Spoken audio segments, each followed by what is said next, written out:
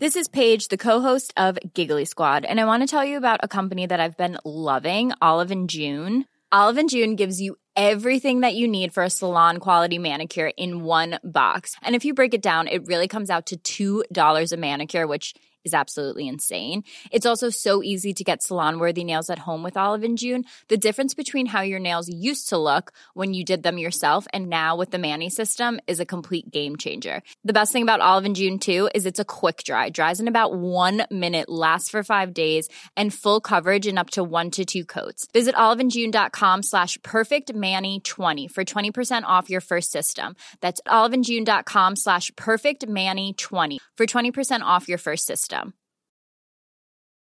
Life is full of what-ifs. Some awesome, like what if AI could fold your laundry? And some, well, less awesome, like what if you have unexpected medical costs? United Healthcare can help get you covered with Health Protector Guard fixed indemnity insurance plans. They supplement your primary plan to help you manage out-of-pocket costs. No deductibles, no enrollment periods, and especially no more what-ifs. Visit uh1.com to find the Health Protector Guard plan for you.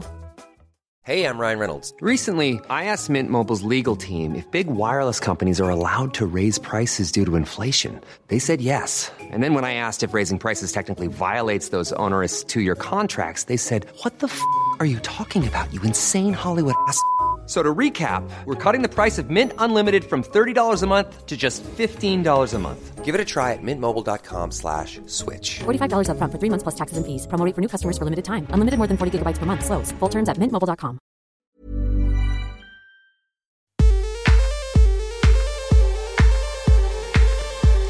Hello, I'm Sophie Ellis-Bextor and welcome to Spinning Plates, the podcast where I speak to busy working women who also happen to be mothers about how they make it work.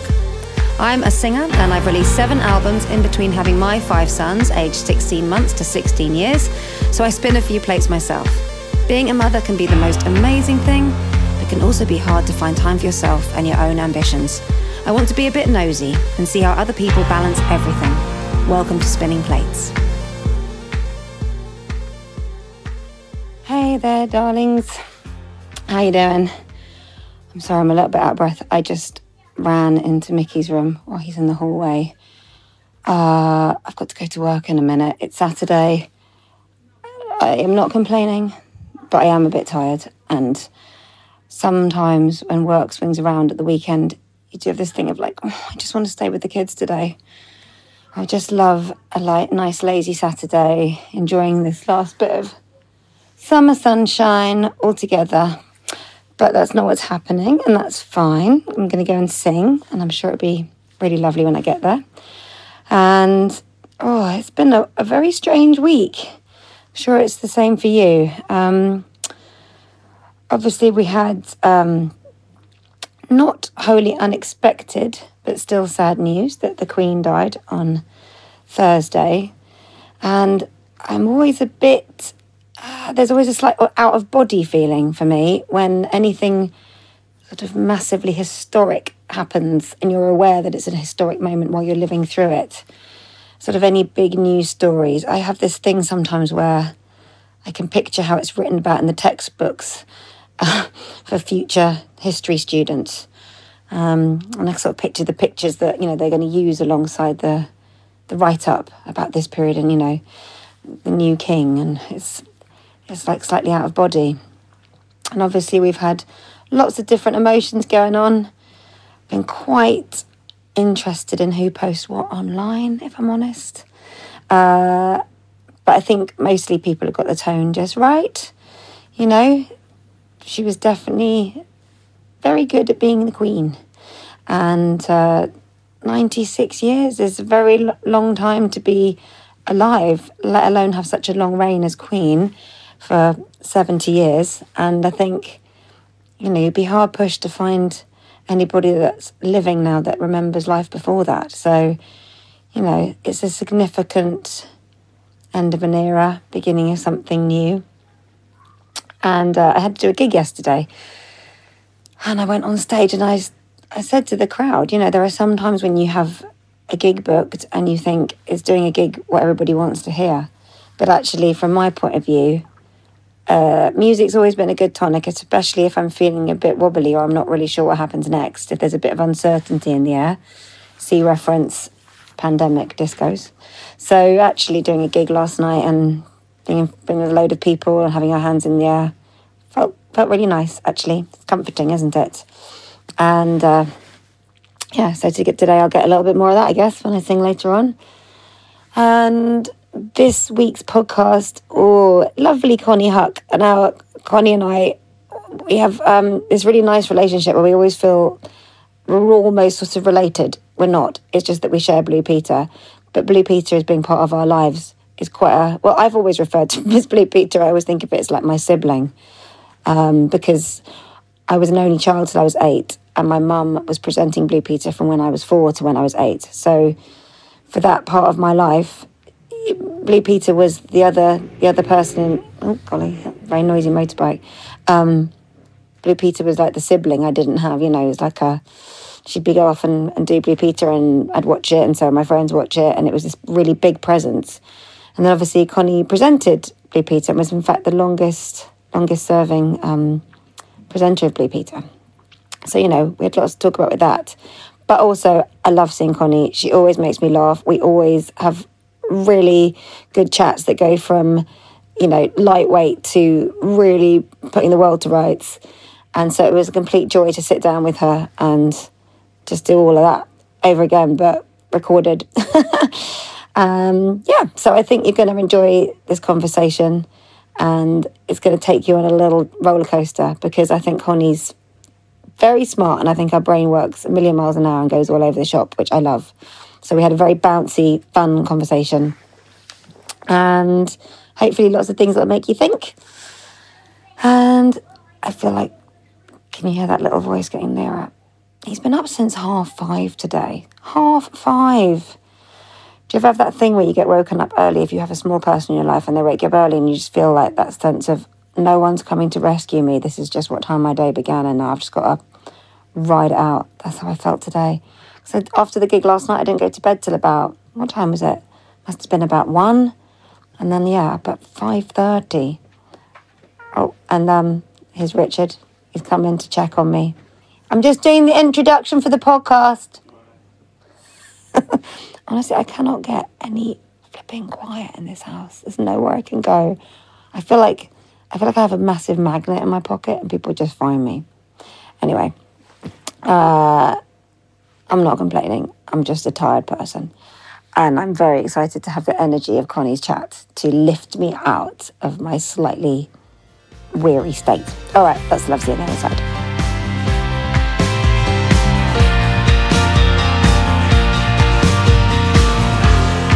Well, nice to see you, Connie. We've already been chatting so much already. What have we covered already? We can't stop ourselves, technology, modern life, good, the bad, the ugly. And everything in between, basically, in a nutshell. We've also covered how you were saying you think you've sort of got the first 7 years of raising your child, like that's the bit where you're really like helping to shape the children, and then after that, it's just a matter of, dealing with the fallout of all the bits you got wrong, and then the therapy they'll be in from when they're 30. So, which makes me, whenever people say that thing about show me a child of 7 and I'll show you a man, I just feel like, can't I have a bit longer, please? Yeah, I know. It's not fair on us parents, is it? It's ridiculous that we've only got this less than a decade to shape the adults that we'll become. But I don't think we actually realise, do we, till you're maybe in your 30s, that like that weird thing you do, that mannerism, the way you're funny when it comes to such and such situation, all of it comes from your upbringing. So much so. And I think in families, there's certain things that are celebrated and certain things that aren't, that go a bit more under the radar. And those things, those characteristics, what's brought out of people. Like, for example, in my house, I've realised, and I realised this big time in lockdown because it was very annoying, that I'd always praised a little bit of anarchy and being a little bit silly as well. So when it came to trying to do homeschooling, those things came back to bite me quite considerably. Yes. I can so relate to it. I think that was the worst part of lockdown for me, homeschooling. And you think, I was like, I've been a Blue Peter presenter for all those years, I'll be fine. But it was just a nightmare. It was horrible. I hated it. And for you, I can only imagine with 5 and they're all doing different stuff. And I felt like I'd just bitten off more than I could chew, where basically I was like, what was I thinking having so many children? I thought I'd been so, clever and great and gung-ho. And I was like, whoa, I don't know if I can actually deal with the spectrum. Anymore. Yeah. But, we obviously have our... We're sort of related by Blue Peter. I know, I do feel like it's like a sort of weird... Cousins or something. It is like that, isn't it? It's like we're family. And even, when your mum just rang you earlier, it's like, I just saw her the other day. But yeah, it is like that. I do think in a weird way, sort of the world of media and show business is like this extended weird... Not quite family. I'd say Blue Peter is family. I'd say we're family, we're cousins. Yeah. But it's this weird sort of thing, isn't it, where you're all sort of enforced upon each other now and then. And lots of people you like, some people you might not quite click with as much, but your paths will cross. And everyone else's paths will cross. So it's kind of like 6 degrees of separation, but only it's sort of 3 degrees or 2 sometimes. It's a bit weird, isn't it? What are your memories now looking back of your sort of Blue Peter years? Do you think about it much at all? Does it cross your mind? You know what? So I don't know whether you feel this, but now, so I'm in my mid to late 40s now, and actually, sometimes I look back at things and I almost think like it's almost like that was another person. It's so long ago, and there's so much crammed in our brains now. I remember when I got to what I sort of think of as the tipping point, where I would say that I used to just remember everything. I didn't even need to write things down. I've never been a big sort of diary person for appointments and things like that. I used to keep everything in my head, and there came that sort of time where I realised that actually it's got to the point where there's so much stuff in my head, I am forgetting that face or that I've done this thing. And if you think about the fact that on Blue Peter we were filming 5 shows a week at certain point when the CBBC channel came in, we were doing 2 shows on digital on the Tuesday and the Thursday, and then Wednesday and Friday we were on terrestrial. Wow. And so the amount of stuff that we were doing, it got to the point where I remember I went to Woburn Abbey so this is years later with the kids, and then somebody at Woburn Abbey was saying, do you remember when you came and you filmed? And actually, we had only filmed links, so we'd filmed some links, me and one of the other presenters, to link another sort of show together. And I literally had no recollection of it. And they really had to jog my memory. And then I did sort of, I vaguely remember that. And I thought, when is the time? There's all these things that are just continually dropping out of our brains. Yeah. And actually, you almost need your memory jogged on stuff to keep renewing, keep that sort of channel alive in your brain, that pathway. And now, I guess it's only, I did over 10 years on that programme, and there's loads of standout times and loads of memories. Every bit of information. You absolutely can't. That's exactly it. And also, so there's so many, you do so many brilliant things, but it's almost like, you're spoiled. And, that's probably why I never wanted to leave, because every day was just so fun. It was just mad. Oh, that's really lovely, though, that you remember it as being really fun. But going up to 5 shows a week is a lot. I know. So I think my mum did 2. It was 2 shows a week back in so her day. I always call it Blue Peter years. So I always say, like, dog years. Blue Peter years aren't normal. So, I don't know, if you, have a relationship, or if you, you take up doing that hobby for 3 years or something, it's Blue Peter years, so it's different because the time just flies by. Yeah. And you're doing so much other stuff in that time. It's not like you can put yourself into anything else 100%, really. As the daughter of someone that was doing Blue Peter when I was little, people were constantly making links between what my mum was doing on Blue Peter and the sort of childhood they thought I was having.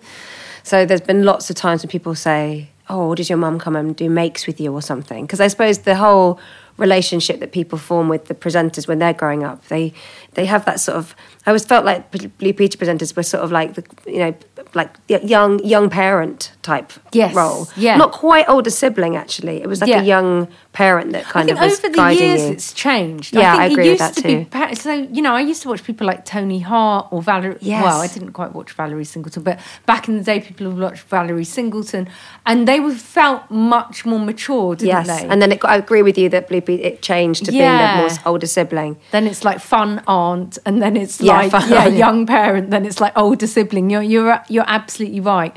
But do you think there are any connections between the skill set you got from the show and parenting? Yeah, you know what? I genuinely love sort of crafting, upcycling, making stuff, like all of that. And my youngest son loves, like, he'll literally engineer stuff out of cardboard boxes with hinges and sort of like make, you know, on World Book Day, I'll just be like, just dress up in green or something and be Robin Hood, or, you know, something really basic.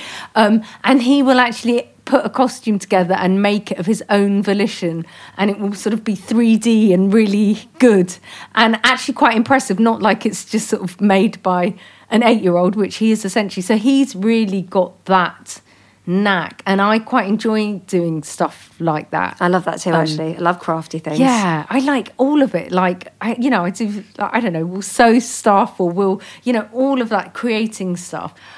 Whereas my older son, I think he takes after dad more, and he's much more into sort of coding and computers and stuff like that. And I'm always saying, actually, that, you know, Charlie's digital and I'm very analog.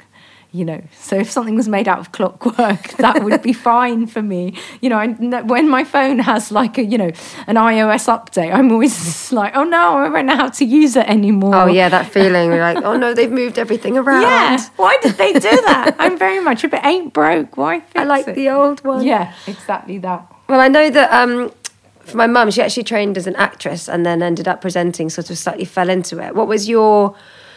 What was your path to it? So basically, so I've always, like, growing up, I was always really torn between sort of the arts and the sciences, you could say. So basically, is that the case in your family as well? Because you're the youngest of 3, is that right? I'm the youngest of 3, and my parents came over in the 60s. And as with a lot of parents that come over from sort of countries like Bangladesh, they want to give you a good education. And, you know, so they wanted, and actually, you know, from their background, the revered professions essentially were like sort of doctor, accountant, engineer, you know, these sorts of sciencey STEM things. It seems very glamorous, and you've made it if you're any of those things. And then, you know, we came over here, and you know, here it's glamorous to be, you know, fashion model or singer or on telly or actress or whatever. And I always liked sort of performing. So I was in my local theatre group, like Questers Theatre in Ealing, growing up. I used to like doing acting lessons there. And at school as well, I did my drama Guildhall grades. But it was always very much a sort of hobby. And so I was doing like all sciencey A-levels, maths, physics, chemistry, further maths as well. But I was in the National Youth Music Theatre, and I still loved enjoying all that stuff. And auditions were advertised in Time Out for TV presenters. So me and my sisters all went along. But I was doing A-levels at that point. But I'd already done my maths A-level because I was just finished the first year of sixth form.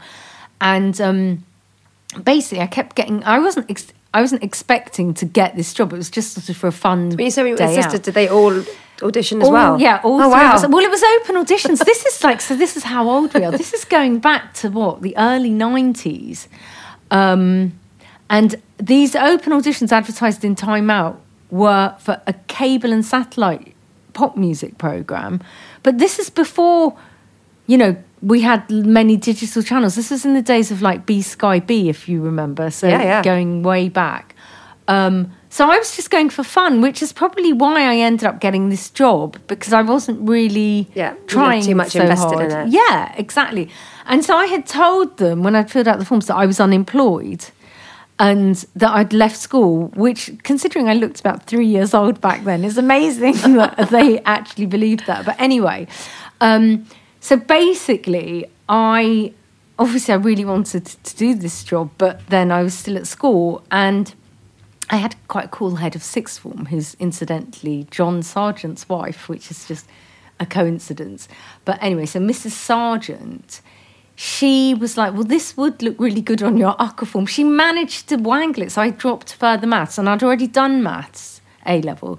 So I just had to do physics and chemistry in my second year of A-level. So I had all these free periods, and they got me a pager, because this is sort of pre-even mobile phones, or mobile phones were like a brick. Oh, definitely. A huge brick that was in a leather briefcase. That was a bit of a novelty if you knew someone with a mobile. Yeah. I remember those days, Connie. Exactly. This is, oh my gosh, we're showing our age here. So they got me a bleeper, not even a pager, and I would be bleeped, and then they would tell me, and I was like the roving reporter, so they gave me a job on it where I didn't have to present full time, but I was like a roving reporter, but I was also a presenter in the studio, but I only had to record my links every Thursday evening after school, and then I could do the reporting sort of in my free periods, because I was only doing 2 subjects by then.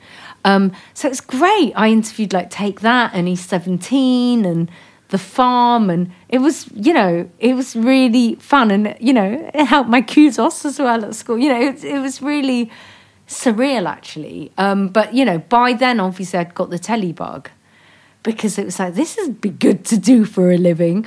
And so I did go to uni, but I didn't do sciences. I did economics to have a sort of degree to fall back on. And then after uni, then I got the Blue Peter job. So, so I sort of, do you think it helped that you were the youngest of the 3 that did the thing that was, I mean, as you say, like the prized careers was sort of in... Yes, so in the sciences. No, you're absolutely right. And I think it helped that I went and did the degree in economics. You had that to fall back on. Yeah, exactly. You had an employable and it skill. Also helped that, the remuneration that I was getting at quite a young age was kind of quite good for, someone that's only 16 years old or whatever. So...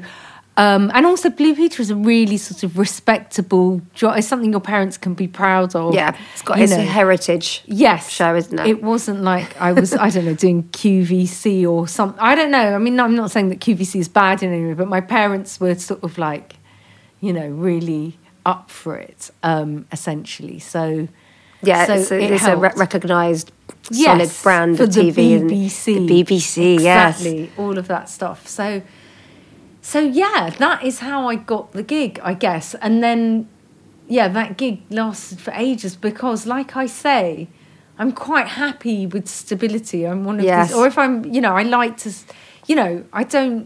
I was so happy on that show. Why mess that up, I guess? Yeah, no. And if you said before, if it ain't broke, don't fix it. And if it's something's working for you and you're having a lovely time and engaged, there's no point to move on. And there's always stuff happening. I always think as well, it's really suited to me because I love lots of different things. Yeah. And I'm interested in lots of different things, but I'm also quite flighty. So, I want to do a bit of everything, but not necessarily anything in major depth, if that makes sense, which is the perfect job for a Blue Peter presenter because you're doing all these different things, but you're sort of having a go at them. Yeah. And you don't have to be amazing at them. And people often think you're really sporty if you're a Blue Peter presenter, and I'm not. And what's good is that I'm quite good at sport until stamina is necessary. Like a tennis, if I'm playing tennis, I'm quite good for maybe one game, but then I can't run for the ball anymore quite quickly, So actually it's quite good for filming where you have to just sort of get a certain amount in a certain amount of time. Sounds perfect. Yeah. Perfect for you. Also, I think what you're talking about there is being curious about lots of things and having that thirst for knowledge and information. And shows like Blue Peter are perfect for that because they'll be like, are you interested in this? And you go, well, yes, I am actually. Yeah. Up to a point. Yeah. Show me what you know and I'll see how much further I want to take it. I'm sort of interested in everything up to a point. But if I could fast forward a little, I wondered if you always wanted to have children. Was that something you always saw? Yes, I did. I always wanted to have kids. And actually, I always thought I'd have 3 kids, and then I had 2, and I was like, I'm done now. Or I either thought that, or I'll get another boy. But actually, I'm really glad that I have 2 boys now because, I mean, obviously, all parents are glad with what they have. I couldn't imagine it any other way. But weirdly, Charlie didn't think he'd ever want kids. He didn't think he was a having kid kind of person. So when we got together, I was like, well, if you're not having kid kind of person, then we're not compatible. But actually, it turns out he was a having kid kind of person. And he's really good with kids, actually, which you might not think if you just have seen him on the telly and you've seen his sort of miserable alter ego. But he's a lamb in wolf's clothing, I think. So but didn't you get together and get married very swiftly? Yes. So did those conversations about starting a family happen within that swiftly? Yeah, because, right, so I was mid-30s, and it's that, when you're in your mid-30s with the body clock ticking, obviously you're sort of thinking, I don't want to just be in another relationship that doesn't go anywhere. I just, now I'm ready for the real deal or whatever. And so, yeah, quite quickly, it was like, yeah, my way or the highway. So, which is good because then you know if someone's really committed, maybe. I don't know. Either that or I forced him into it and he's living a lie. I don't know. But he's doing well with living the lie. He's convinced me that he's enjoying the ride. Yeah, I think really he sort of... I don't know, I think maybe it was just an overhang from sort of being young and in London. He grew up in Oxfordshire in a village and he sort of moved to London and was sort of doing his thing. And actually, yeah, he hadn't sort of thought about maybe the longer term and kids, maybe. But I'm still quite impressed because I think, is it right that you got together and then got married within 9 months? Yeah. So it's quite a lot of really big conversation. Quick. That is quick. Yes, no, but literally, because I think I just knew, I was literally like, okay, this can only, there's no point in us being together unless you're sure you definitely want to have kids. And quite quickly as well. But yeah, no, he was up for all that. Because, sometimes you have to, and actually if that had scared him off, then he wasn't the right person. I do think there's this thing where, people, if a relationship breaks up or whatever, and then people are often like, oh no, but, that would have been so good. They're not the same person that you got together with.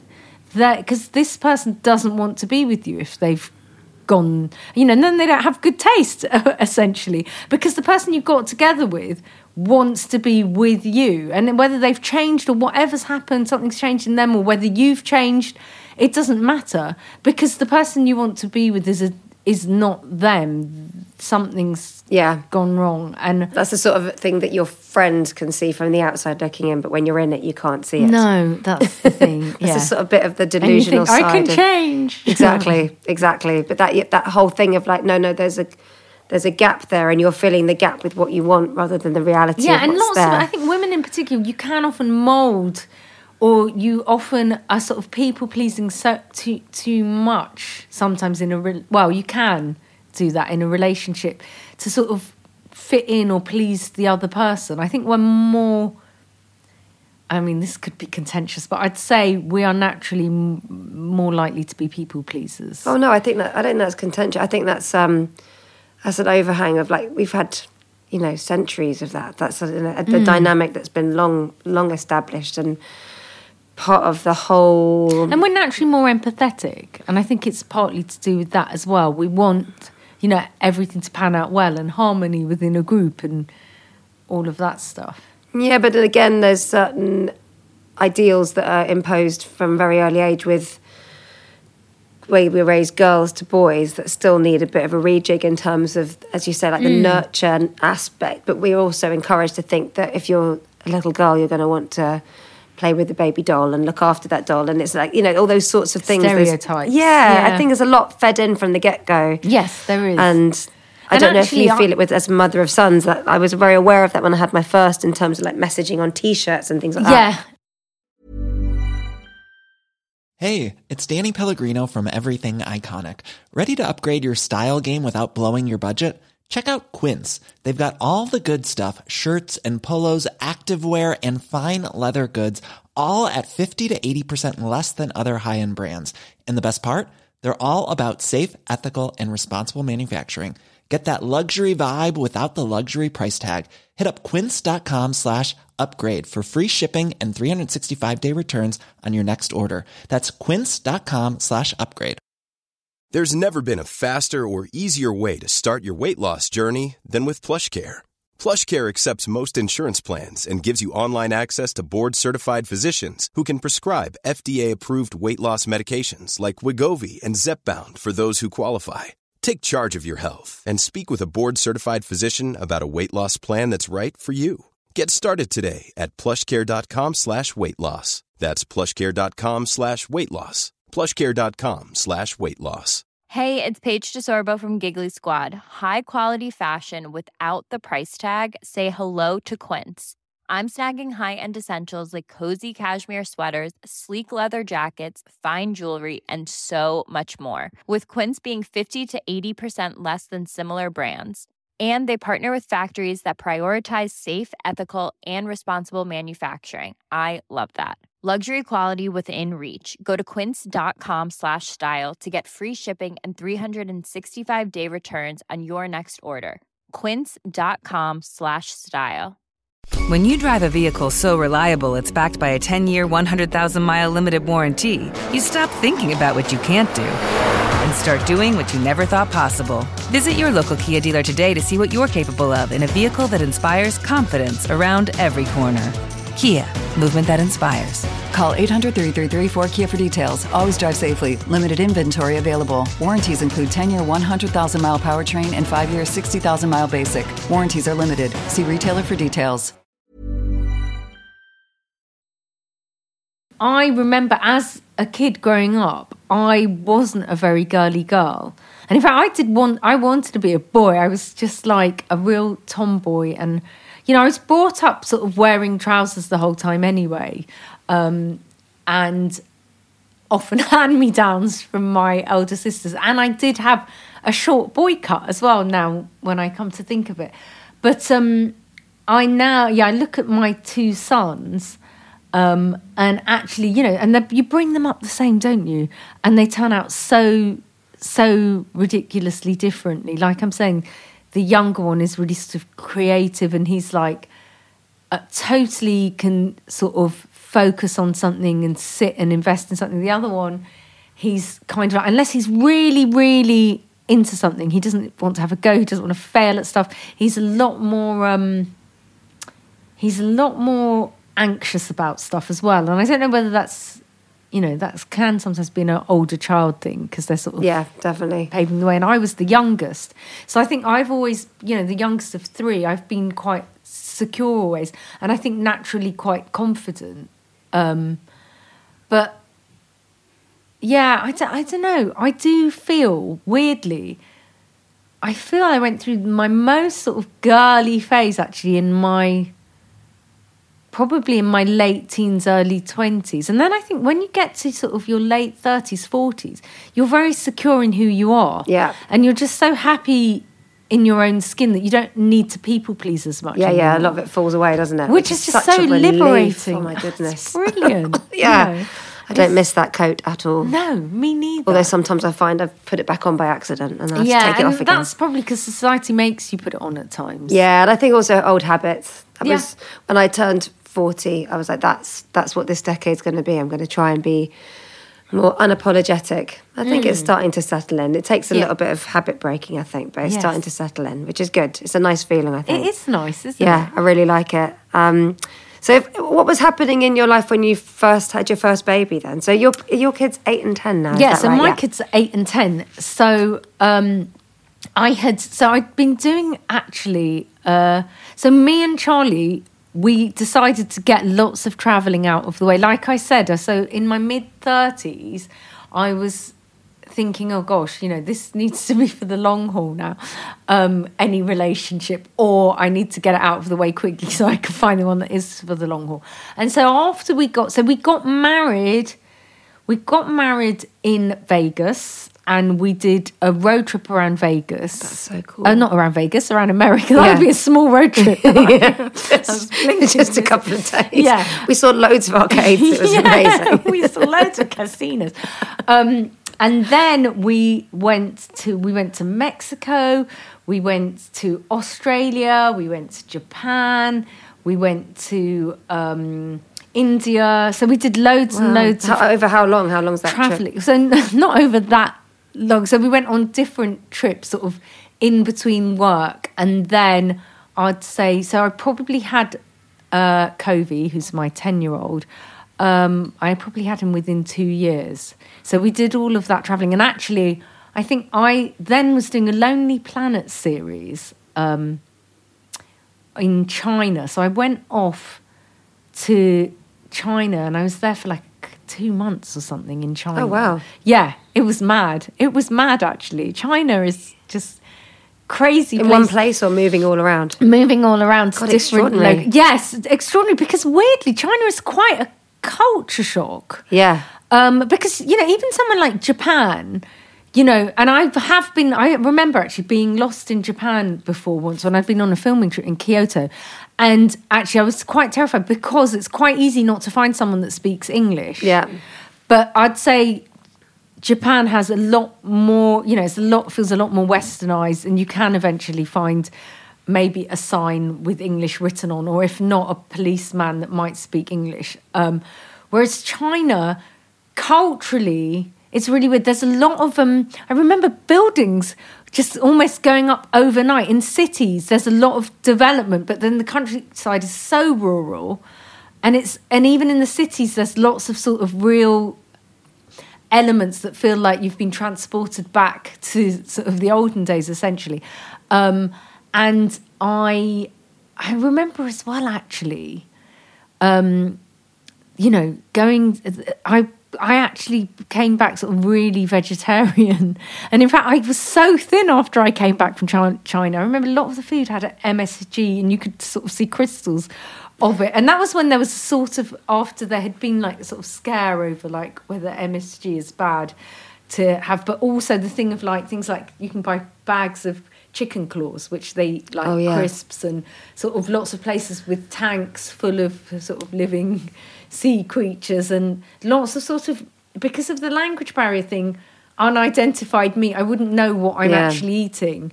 And even where there was English, I remember seeing menus where it's like sort of like fried fallopian tube, or, you know, sort of esophagus. Yeah, and I would think, esophagus of what?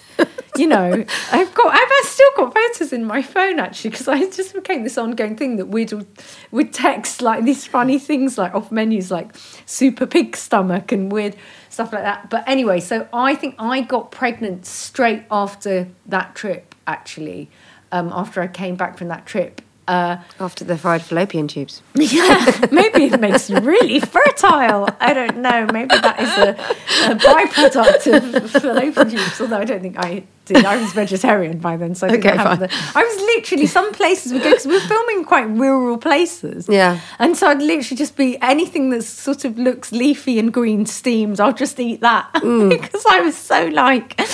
You know, because and the food was so varied. I feel like I'm being a real food snob now, but actually I don't eat pork anyway. And you know, it's good anyway for climate change. No, but I think also when you go somewhere like China, if you've never been before, the first few ways the culture shock really hits you is getting yourself something to eat somewhere new. Yeah. Because it makes you realise how, you know, when all the familiar... Yes. Places are taken away, and you're like, okay, which way's up? Because you haven't worked anything out yet. You don't know what you like. You know, if the cuisine is really different. And also, it's a production. So the show was for Lonely Planet, and they had their own production company. I think it was for Discovery Channel team out of Singapore. So I hadn't met any of the people I was with before I did the trip. So, like you're saying, any home comfort is kind of, you know, comforting, because I didn't know any of them, and everyone was from, you know, the sound guy was from Australia, and it felt like we had all just assembled for this thing from everywhere around the world, essentially. So I guess, and that was a good sort of, I say a trip to go out on, but then for motherhood, I was very adamant that, you know, I kind of did want to do as much mothering as possible. So I still do, you know, like today after this, I'll go and do a pickup. I still do quite a lot of drop-offs and pickups, like the majority of them. Well, I remember thinking, you know, I can do it all. I'm going to be super mum. And I did this show for Sky called King of the Nerds. And I had a 5-month-old baby. And I was like, I'm not overnighting. So they were like, no, that's fine. You can get a car to Chelmsford every morning at 5 a.m. or whatever. And so literally I'd wake up and express milk. and then get into my car before the baby had woken up.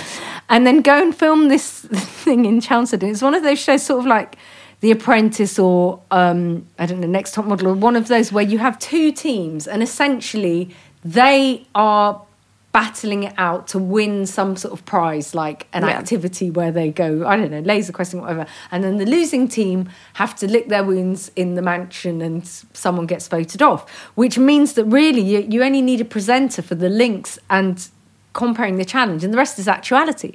And so I remember I'd get there really early and I'd be willing for the show to wrap because I knew there was this window around sort of 4 o'clock, where if I got on the A406 or whatever, you know, the road from Chelmsford, that it would shave like an hour off my journey because I wouldn't hit rush hour to get back to my baby. And also, if I didn't shave that off, my boobs would be exploding with milk.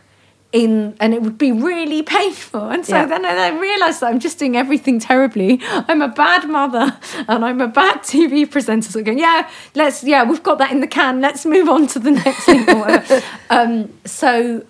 I guess that's sort of all of that travel and getting all of that out of the way and sort of, I feel that my life has sort of been timed, all the things that I've done have been timed quite well.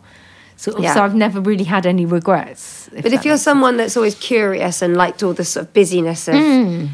So how did you sort of find it when you're not filling your days with that excitement of those projects? Well, yeah, so I guess that really happened mainly for when... So, because it does go quickly, doesn't it? And I guess... I mean, it feels like it went quickly now. At the time, I probably didn't think it went quickly. But yeah, you're right, because I didn't while my kids were babies, I didn't really do any work at all until they were in playgroup. So that's from my eldest one went to playgroup at about 3 or 4. So yeah, what did I do in that time? I guess I just watched lots and lots of Peppa Pig. I guess... I don't know, I guess because that is when, you know, Charlie writes from home a lot as well. And I had just as well co-written a Black Mirror. And so that had its first series probably about that point. So there's always a lot sort of going on at home, it feels, where I feel like... That momentum is still around. Yeah, that momentum of there's always, you know, some rushes of something that we're watching or... I don't know, and then the babies keep you busy as well. And there's enough sort of going on... that I think it went quick enough. And then I am a sort of like, I do like seeing people nearby though, you know. Yes. And so you build up this sort of network of mum for a whole new load of friends. And you have to not sort the wheat from the chaff, but find out who the people are that are on your wavelength. Oh, 100%. Which takes time in itself. Definitely. Almost. You need more in common than just having a child the same age. Yeah, absolutely. Otherwise, the conversation stops quite quick, doesn't it? The same stuff on Netflix or like liking the same music or something. Yeah, anything. Absolutely. So I guess, you know, and I am one of these people. My mantra is almost set your standards low, so that everything else is a bonus. So I do feel I'm quite easily pleased as a person. So even though I did all that Blue Peter stuff or what, I do think I find sort of happiness or joy in really simple things as well. So as long as you've got like a focus to put things in, you're kind of quite satisfied by that. I think a lot of people, and I think we tend to do it a lot in modern day societies, you set these goals for yourself. Yeah. And then you're continually disappointed if you don't reach that benchmark or if someone else does or whatever. Whereas I'm like, I don't want to ever set, probably it's that, maybe it's a fear of failure thing. I don't want to set those goals or I'll set my goals really low and then anything else is a bonus. And that means that I always achieve my low goals, but then I'm always really happy as well. I guess think that's a good way to live. I think that's actually, we've been speaking before we even start recording, we're talking a lot about happiness and things. And yeah, I think... there's a lot of pressure, isn't there now, to sort of be happy, but happy shouldn't be a pressure. It's just an innate organic thing.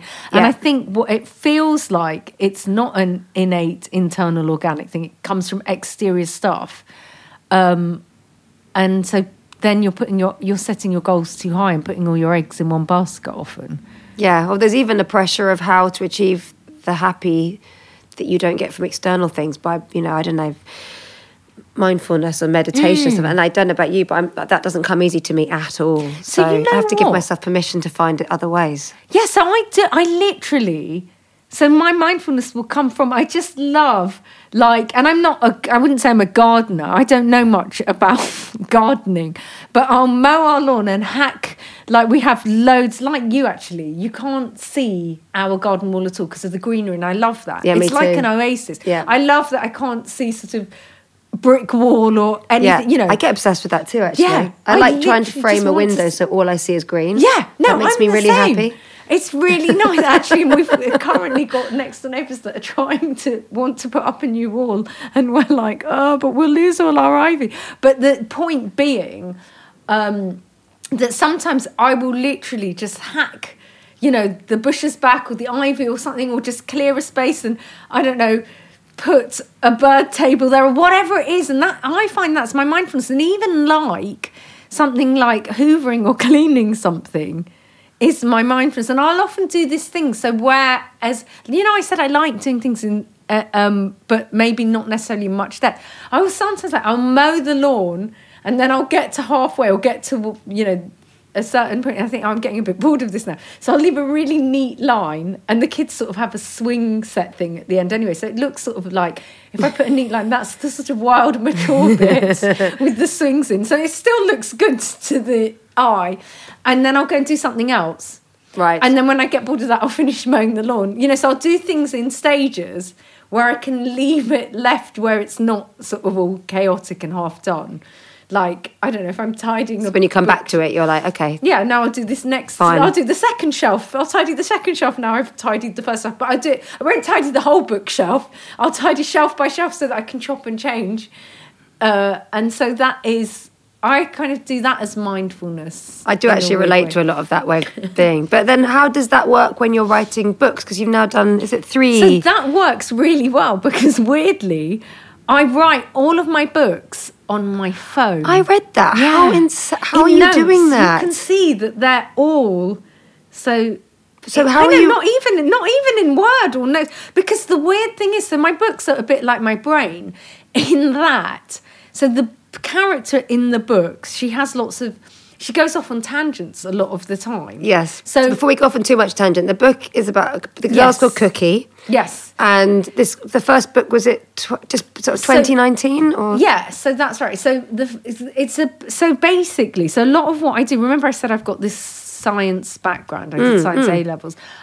Since Sting Blue Peter, a lot of stuff I do is sort of science outreach because we have a load of young people sort of going into arts professions and other professions, but not into STEM. So we've fallen behind sort of our European counterparts and we're lagging when it comes to STEM. So kind of the books, you could say they're Bridget Jones meets Wimpy Kid, but they also, the main character is quite sort of, she's quite sciencey, she's quite practical, her mind is quite methodical. So what it is, so it's Bridget Jones meets Wimpy Kid, and the narrative is everything that's happening to her.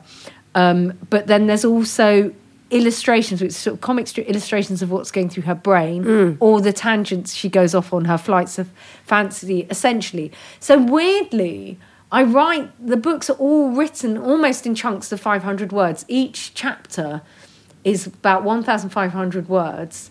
And then those are even split up more with these pictures as well. Yeah.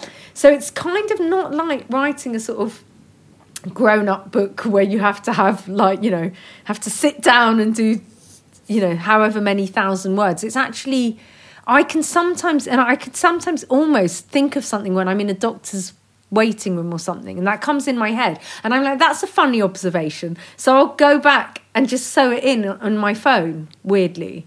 So a lot of the stuff, so she sees the absurd in everyday life. So just, I don't know, as an example, if she's thinking, I don't know, just say if I see someone and I don't know, they are, I don't know, just say for an example, somebody's doing the school run and they're in really high heels or something. And then she might then go off on a flight of fancy. Like, I wonder how high heels became a thing, because they look really uncomfortable, and they only add a few centimetres. But then maybe, you know, I'm just giving this as an example because I can't think of a, you know. Yeah, so she'll be, there's so many better examples of this. Okay, I'll give you an example. In the book, at one point, the teacher says she's going to make some announcements.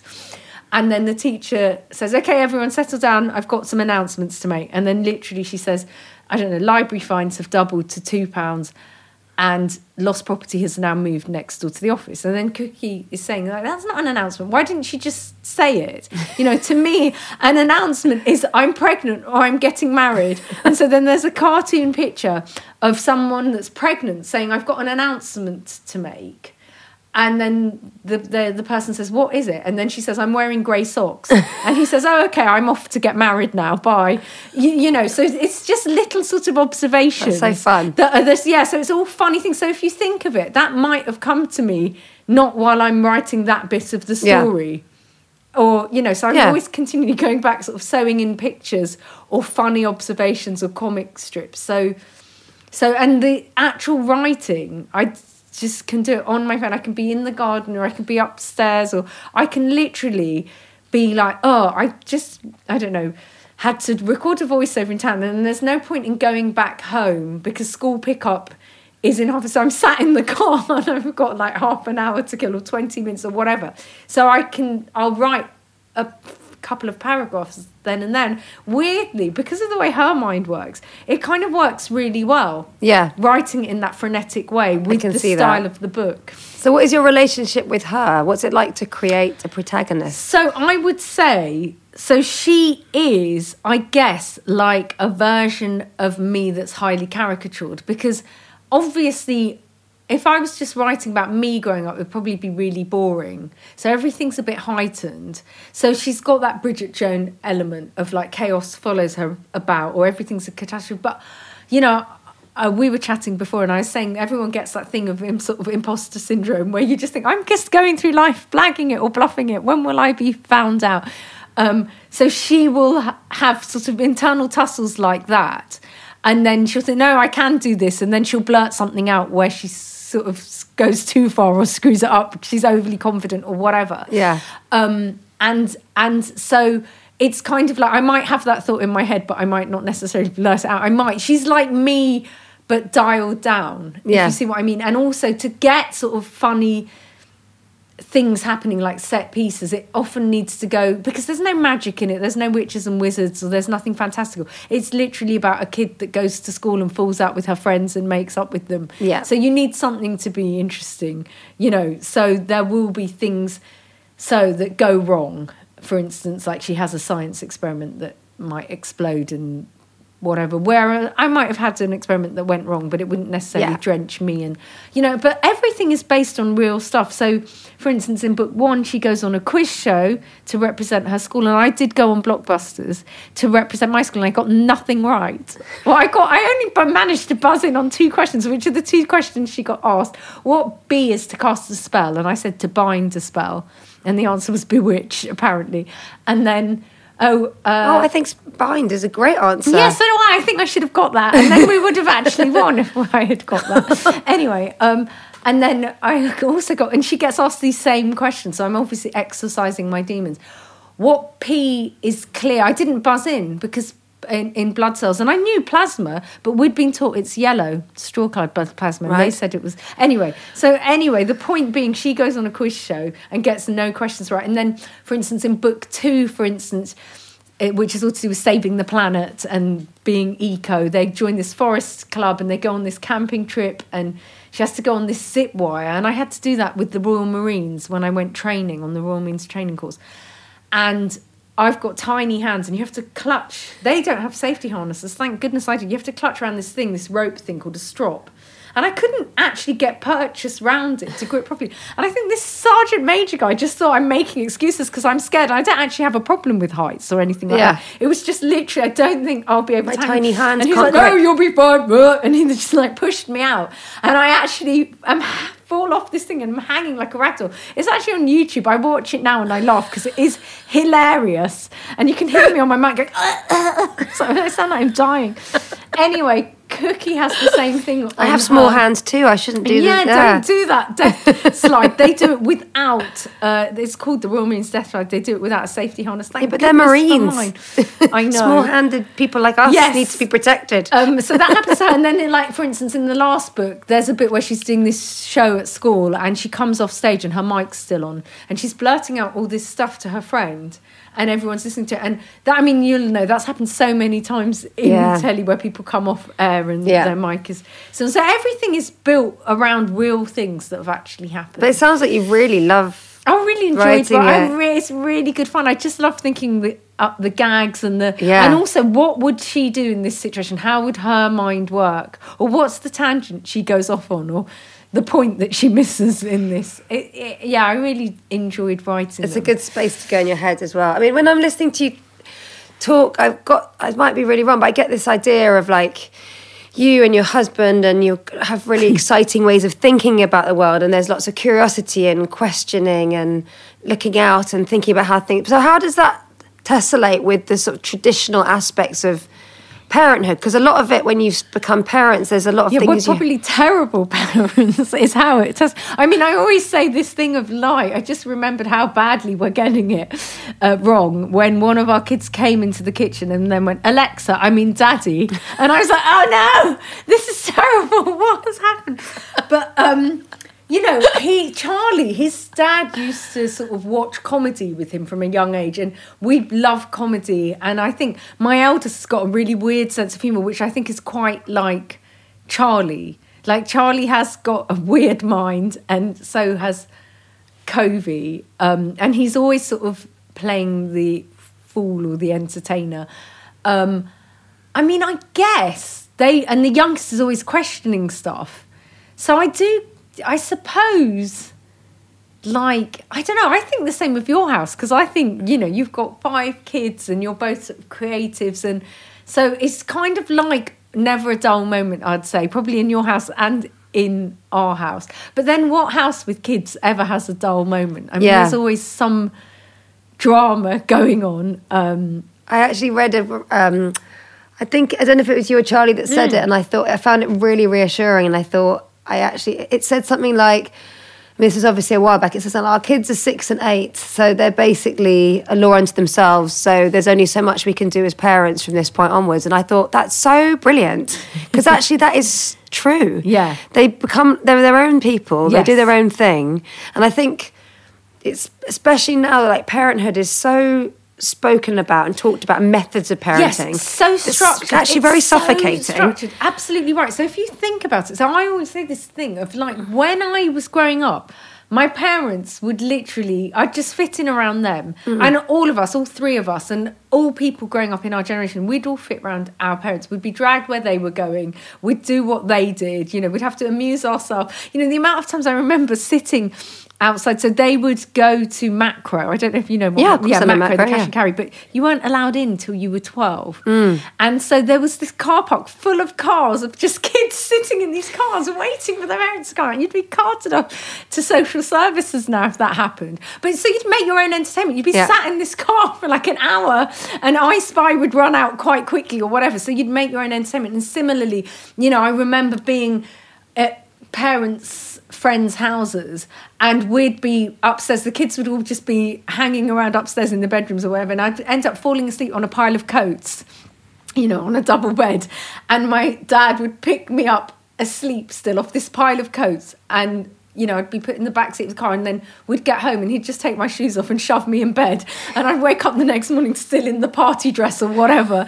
And, you know, now it's sort of like, you know, it's bath and bedtime at 5 o'clock and they've got ballet at this time or whatever it is. Yeah. And it's like we're all, you know, fitting in around them. And actually we turned out all right, I think, didn't we? Yeah. And we've you know, that entertainment in the car in the car park of Macro that we had to make for ourselves. I feel like I was always being left us. in the car when I was a kid. Yeah. I feel like that was a really common thing. Just wait here for a minute. I've got to go and do X, Y, Z. I'm going to nip into that shop there. Constantly just sat in the car. Yeah, whereas now, you know, if I left my kid in the car, he'd probably be screaming or crying or, you know, so their brains are wired so differently, young kids today, from how ours were, just from everything, the neural pathways, because of the fact that, you know, they have much more instant gratification because they're living in a time where everything is so sort of instantaneous but also I think the emphasis on the parents to be the provider of everything, the soul, you know, the one to equip them with all the life tools, because you want to raise nice people here, don't you? Who can handle their emotions and be kind to people and be ambitious, but the right level of ambition and happy with what they have, but also, you know, striving for something. It's like, oh my, it's all on you to provide all those tools. Yes. So when I read that quote, I thought, I'm only one part of what's happening in their childhood. Totally. I'm not like the absolute everything. No, I'm because just if the you mum think role. a big part of our childhood was the surroundings of the Macro car park or whatever, you know, all of that stuff, whereas it feels like people are just tiger parenting left, right and centre, and everything's so competitive, down to, I don't know, birthday parties and goodie bags and tutoring and after school clubs and all of that stuff, which we kind of we weren't subjected to nearly half of it, were we, growing up? No, and quite happily not, actually. And I did wonder, actually, with you, because your parents, you said they came over from Bangladesh and like they made decisions to give you a different childhood to the one they had. What's the sort of, what would be something that's a takeaway from that other people who haven't had that have? Well, weirdly, so although I didn't have their childhood, obviously you get influenced a lot by your parents. So my mum, she didn't even go to university or anything like that. You know, she would have dropped out of, you know, she did sort of primary schooling essentially. And so she wasn't sort of educated. My dad did go to university. We came over, I wasn't born then, was I? But they came over because he got a job with Prudential in Holborn, who were recruiting from abroad for people to be actuaries, essentially. But then, so if you think of it, she had sort of come, and they were from a village. You know, I went back with Blue Peter filming in the village. Really? Yeah. That's what took you back? That's the first time you'd been there? So no, I had been there. So actually, because, you know, as well, when we were growing up, Sophie, I'm making us out like we're so old. But I mean, when we did grow up... We're pretty much the same age. If you think of it though, EasyJet and stuff didn't exist. Cheap flights weren't a thing. No.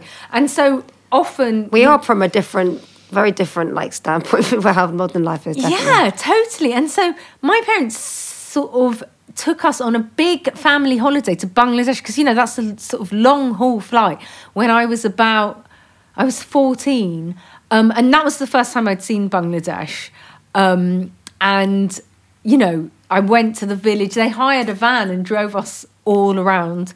So we saw everything. But, you know, I saw shanty towns, you know, and there's this big one in the capital where literally kids and families are all living in shacks alongside a railway line. And there's these kids and they're playing on the railway line. You can Google image it. It's madness. And then every now and then a train comes and everyone runs off the railway line. It's just bonkers. And we went back there filming on to that very shanty town with Blue Peter when I got the job on Blue Peter. And I do remember, you know, and I can speak a bit of Bengali, and they were like, you know, stay for lunch, stay for dinner. They were so like privileged that would come to film them. They have nothing and they were sort of offering us everything. But they were really happy as well. The kids were playing happily and they were all so smiley and they just seemed so happy. And the family that we were sort of hanging out with, they seemed so happy. And they, you know, they have nothing and yet they offer you everything, but they seem happy. And, you know, over here, and I don't know, maybe it's not a case, but it just feels to me now, and maybe I'm noticing it more because I'm a parent of young children, but there seem to be my sort of more and more friends I have whose kids have got anxiety or sort of have got, you know, need to go and see a therapist or whatever. It feels like mental well-being, I don't know, is, and I could be wrong, I don't know. It seems that simple lifestyle. I mean, maybe they don't have the sort of privilege to be able to have the mental issues of X, Y, and Z. No, you're right. Because they're sort of trying to feed themselves, if you see what I mean. Or maybe that there's some messaging that's a bit overwhelming, and we've sort of, I mean, it's hot. We do have a very consumerist culture. There's lots of things that you're encouraged to feel you've got to do this, that and the other to achieve things. And I know there's lots of things, probably mistakes I make about trying to work out what job they're going to do when they're older, when they're really too little to really just know how they want to dress themselves or whatever. Because, as parents, I think we all feel like that. And I'm like, really, if my kid is, I don't know, sweeping roads, but they're really happier, that's much better than them being the CEO of a company, but they're unhappy. But I know that that's true. But in this environment that we're in, I still can't get my head around the fact that that's true. Does that make sense? Oh yeah, absolutely. Because we're part of it too. We're sort of living that life and going, oh, actually, this, I don't know, I like going to that place for my coffee, and this is how I do this. And you know why I think it is? I think it's because I might feel embarrassed to say, oh, my kid, they're really happy, but for a living, I don't know, they're cleaning poo or whatever they're doing. I don't know, I'm trying to think of the thing that most people would aspire not to do without insulting any job, because any good job is a good job in its own right. I don't want to be snobby against any job. The specific cleaning. No, and I said cleaning poo as opposed to, being a carer or a road sweeper or any of those things, because those things are actually really gratifying. Yeah. Which is like, because so it goes back. It goes back to the thing of... It's really tickled me for some reason. It goes back to the thing of, if you're doing something like a profession which is like a caring profession, it's a people profession. And actually, when I went filming with the Red Cross to Angola, I remember I was like, oh, what, I'm staying in the Red Cross house? Okay.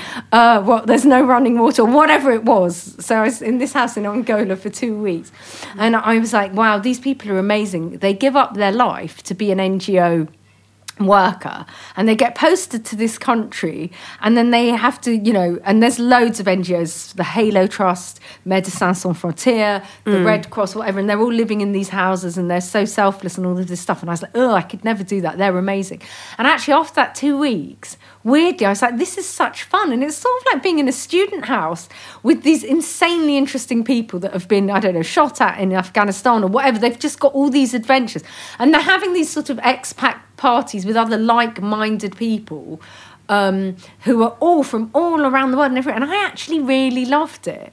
And you come back into your bubble, and even now I'm like, oh, I could never do that. How do they do that? But at the time I was like, this is brilliant. And it's that thing of, you don't realise how something's brilliant till you're in it. So if you're really insanely happy cleaning the poo, to take it back to that, the base level, because I'm a children's book writer and it's all about poo and but you actually, when you're on the outside, you're like, I don't want to do that, I couldn't do that. And you can't believe that you could ever be happy being on the inside. But then when you're in the inside, you're like, I'm so happy here. Yeah. I think it reminds me of a conversation I had a really long time ago with an artist who lives around here, and she said that for her, the key to sort of like mental well-being was to find a purpose bigger than herself, like find a cause bigger than herself. Yeah. So once she was engaged in that, it took her up and out of her own... the noise in your brain sort of thing. You're because it's a kind of, and I hesitate to say this, but I do remember sort of my mum sort of, and there's nothing to poo-poo therapy or any of that stuff, but I remember when her mum died, and she was really sad and she cried for a couple of days or whatever, and then, she was sort of like, okay, business as usual or whatever. And when I went to Angola with that Red Cross trip, I remember the Red Cross saying to me, look, every family has got one person dead or missing in Angola. The mentality here is very different. And it's not that you don't care or whatever, but there's mouths to feed. Yeah. So there's bigger fish to fry. And it's not that, that of course you're sad if someone passes away, or any trauma you're sad about. Yeah. But you have to some extent, get it into perspective. Otherwise, you wouldn't be able to carry on with your life. Whereas over here, we don't necessarily need to, because we could still carry on with our life if we're indulging in it, if that makes sense. Because, our problems are different. We have a difference, and not to detract from the problems we have. Yeah. But, they're different. We are often saying first world problems, aren't we? Yes. And it's kind of true, because it doesn't mean that the hurt or the pain caused by that problem isn't real to that person. But it might be the same as the hurt and the pain of a bigger problem to someone elsewhere. Yeah.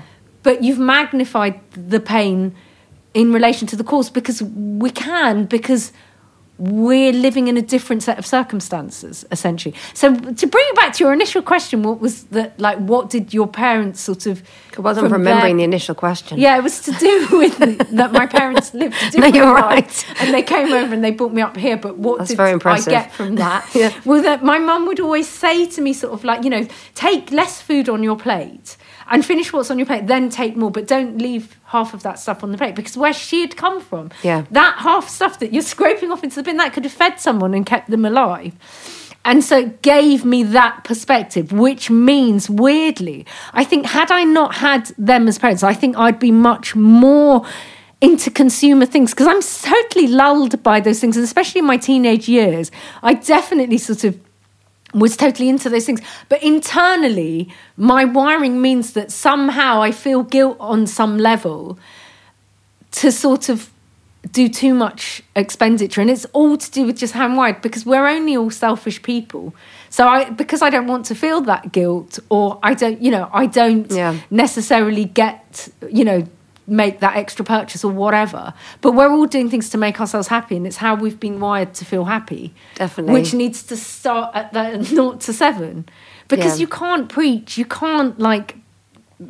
your values to other people, because they're already wired by then. So weirdly, if people are saying Jacob Rees-Mogg or Boris Johnson, whoever it is, Trump or whoever the person is that they don't agree with, those people have just been wired differently. And so they can't see it, because their happiness and their sadness is dictated by a totally different set of values. Yeah. And that set of values isn't lesser or more, because it's just to do with the pain that it causes mentally to them inside, which means we need to rewire them from the beginning to make sure it correlates to things that merit it. Yes. But it's not their fault if it's not correlated like that later on, because it's too late, if that makes sense.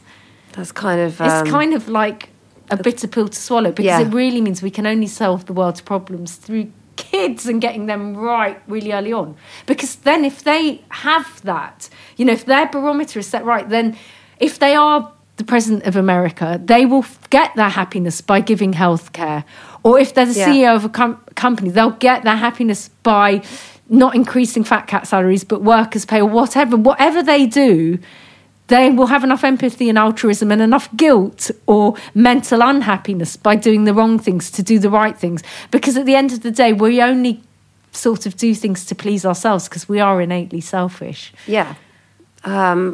Just wish I could just go back to the beginning of my child raising and just do something a little bit different. No, but it's not on you, it's on your parents. Well, it isn't on your parents. As we said, it's on your environment. Yes. But so it's on the car in macro, and it's on all of that environmental stuff. Yes.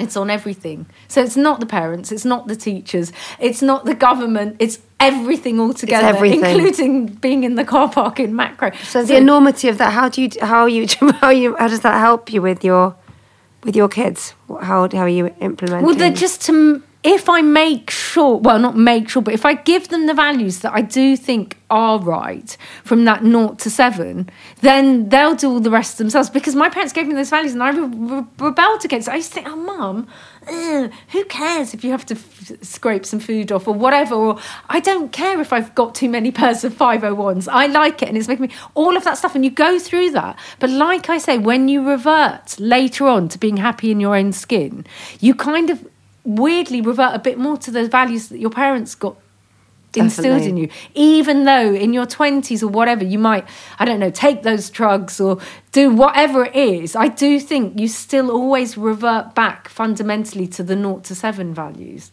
Yeah.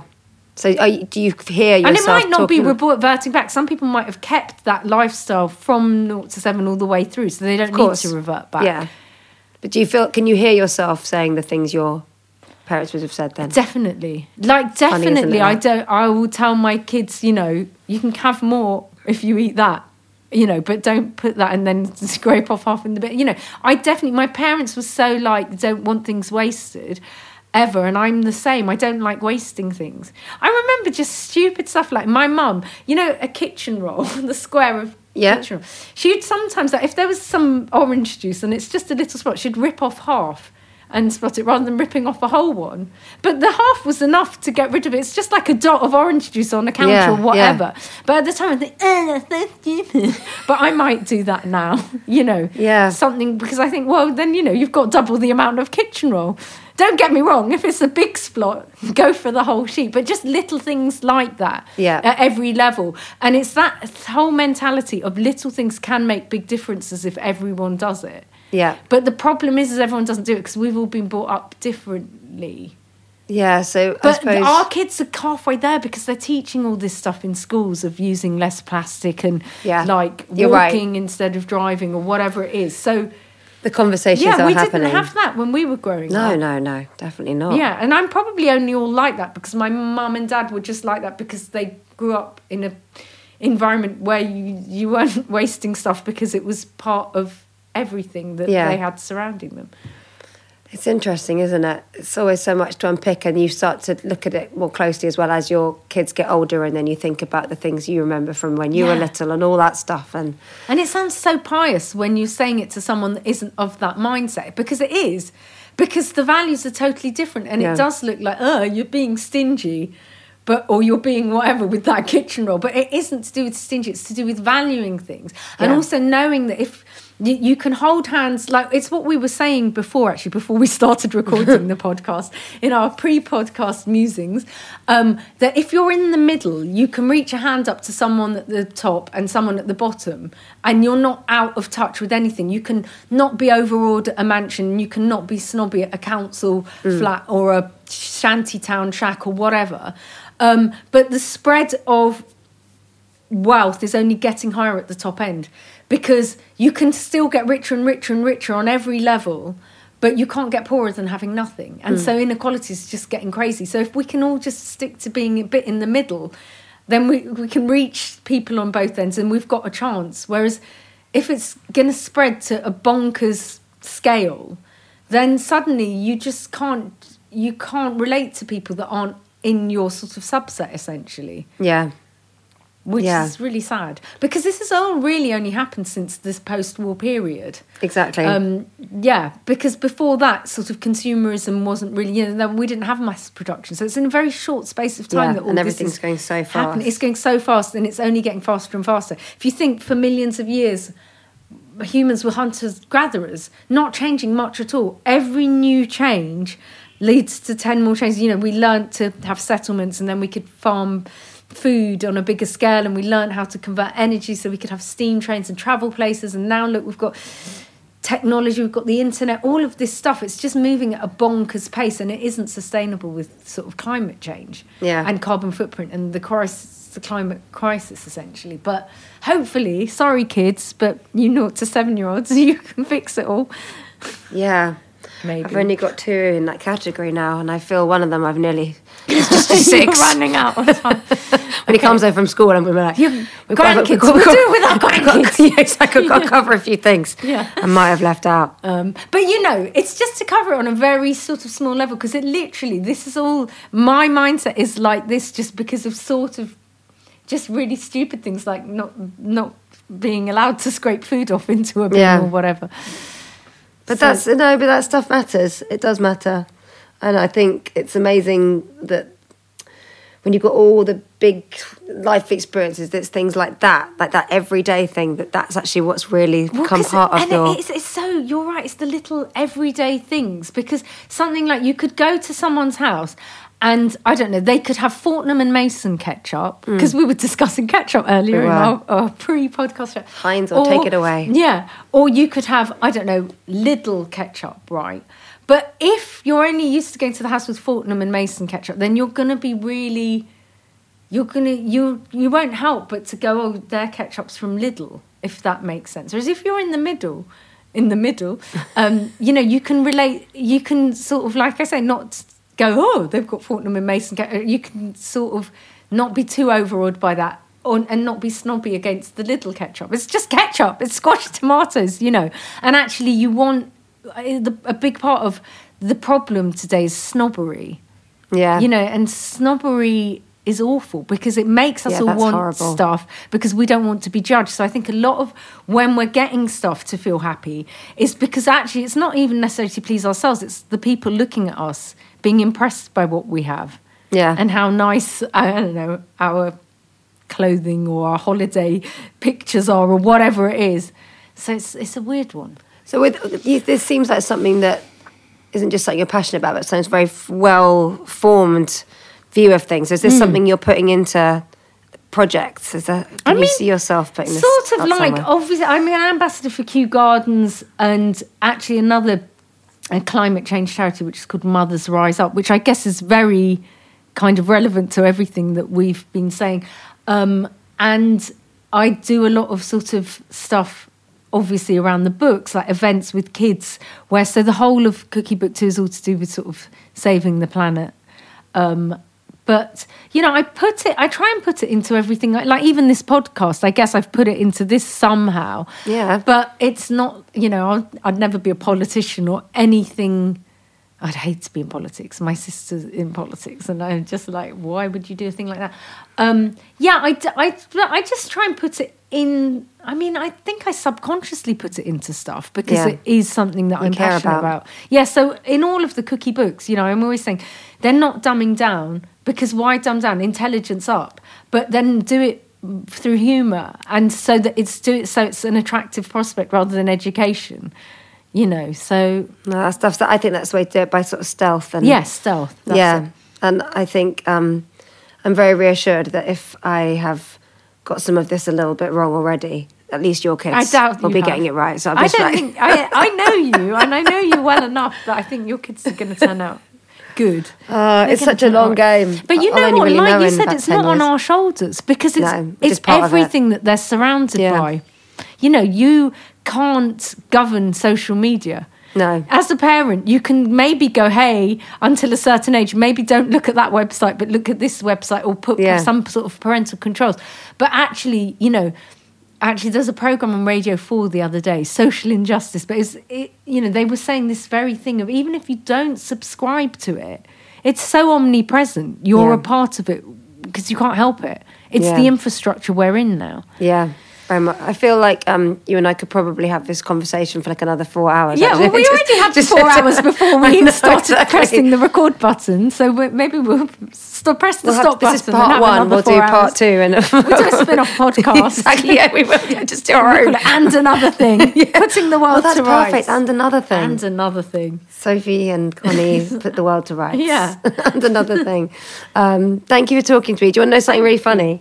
You said you're analog and not digital, but I think you're the only person I've spoken to who has looked things up on their phone while we've been chatting. Oh, really? Okay. So I beg to differ, Connie, actually. In today's society, there is no analog, unfortunately. No. It's too late. I love tech anyway. Yeah. Bring it on. And, you know, like I said, I was saying in the conversation before, and then we'll end this podcast, you know, it's interactive. It's not like any kid that's on an app or on a game, as long as it's the right app or the right game, it's not just mindlessly watching, I don't know, YouTubers smashing up stuff. No. You know, so used in the right way, tech is brilliant. Oh, and not only that, I think for what I would hope that other people raising young people would understand is that it is how the world is now. So, you know, we still see things like iPads and stuff as a kind of luxury item, but for kids, that's literally just how they access information. And there's a lot of stuff my children come out with things and I'm like, how do you know that? They go, I watched something on this about it. And I'm like, brilliant, good,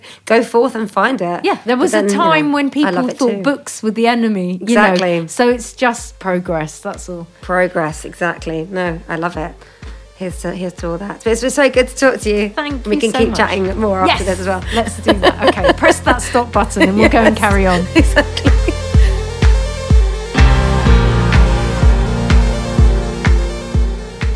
That was good energy. I actually genuinely feel more perked up now. And I mean, isn't Connie great to listen to? So many amazing thoughts going on. And I love her books, by the way. They're really gorgeous and the illustrations are gorgeous and it's just got a real affection in the pages and wit. So if you haven't checked out the Cookie books, go and have a look. But yeah, lovely to chat to her as ever. And that was a really fun conversation to record. I really enjoyed it. And I've got many more lovely conversations coming your way. And I've now got a bag on the floor that I've got to zip up, filled with my sparkly bits and my makeup. And I'm on my way to Norwich today. And it's going to be a little bit strange because Richard was supposed to be coming with me, but he's got a job that he's got to go in the studio for today. So I'm going on my own. And the reason why that's odd is because he was going to do the cooking demo with me today. So I'm doing a festival called Foodies Fest. And a lot of festivals we've been doing in the summer, like Pub in the Park and Carfest, Richard and I have done a little cooking demonstration for our cookbook. And we like doing it together. And it means, you get that nice chat between the two of us while we're prepping stuff. Well, today I'm going on my own, but they'd already billed that I was doing the cooking. So I've got a sort of stand-in husband, a chef who's already on site, who's going to cook with me. And probably that'd be really nice, but it's just a little bit different. Oh, sorry, I missed it out. I can hear little Mickey's voice.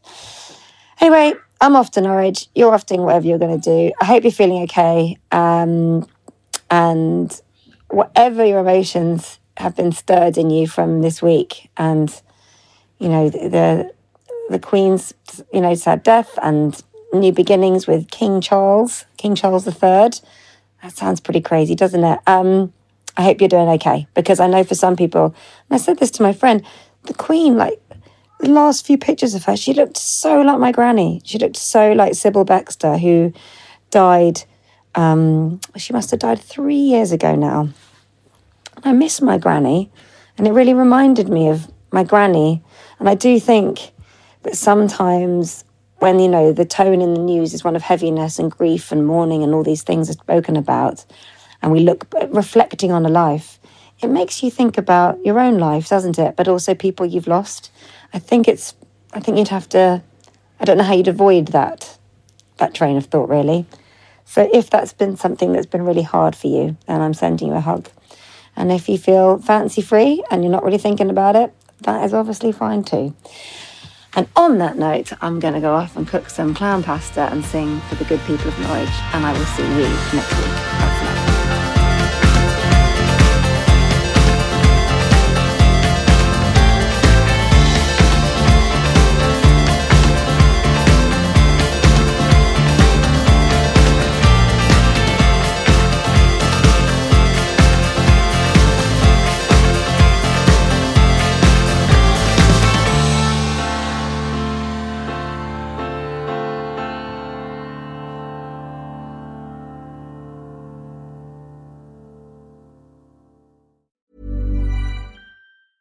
Even when we're on a budget, we still deserve nice things.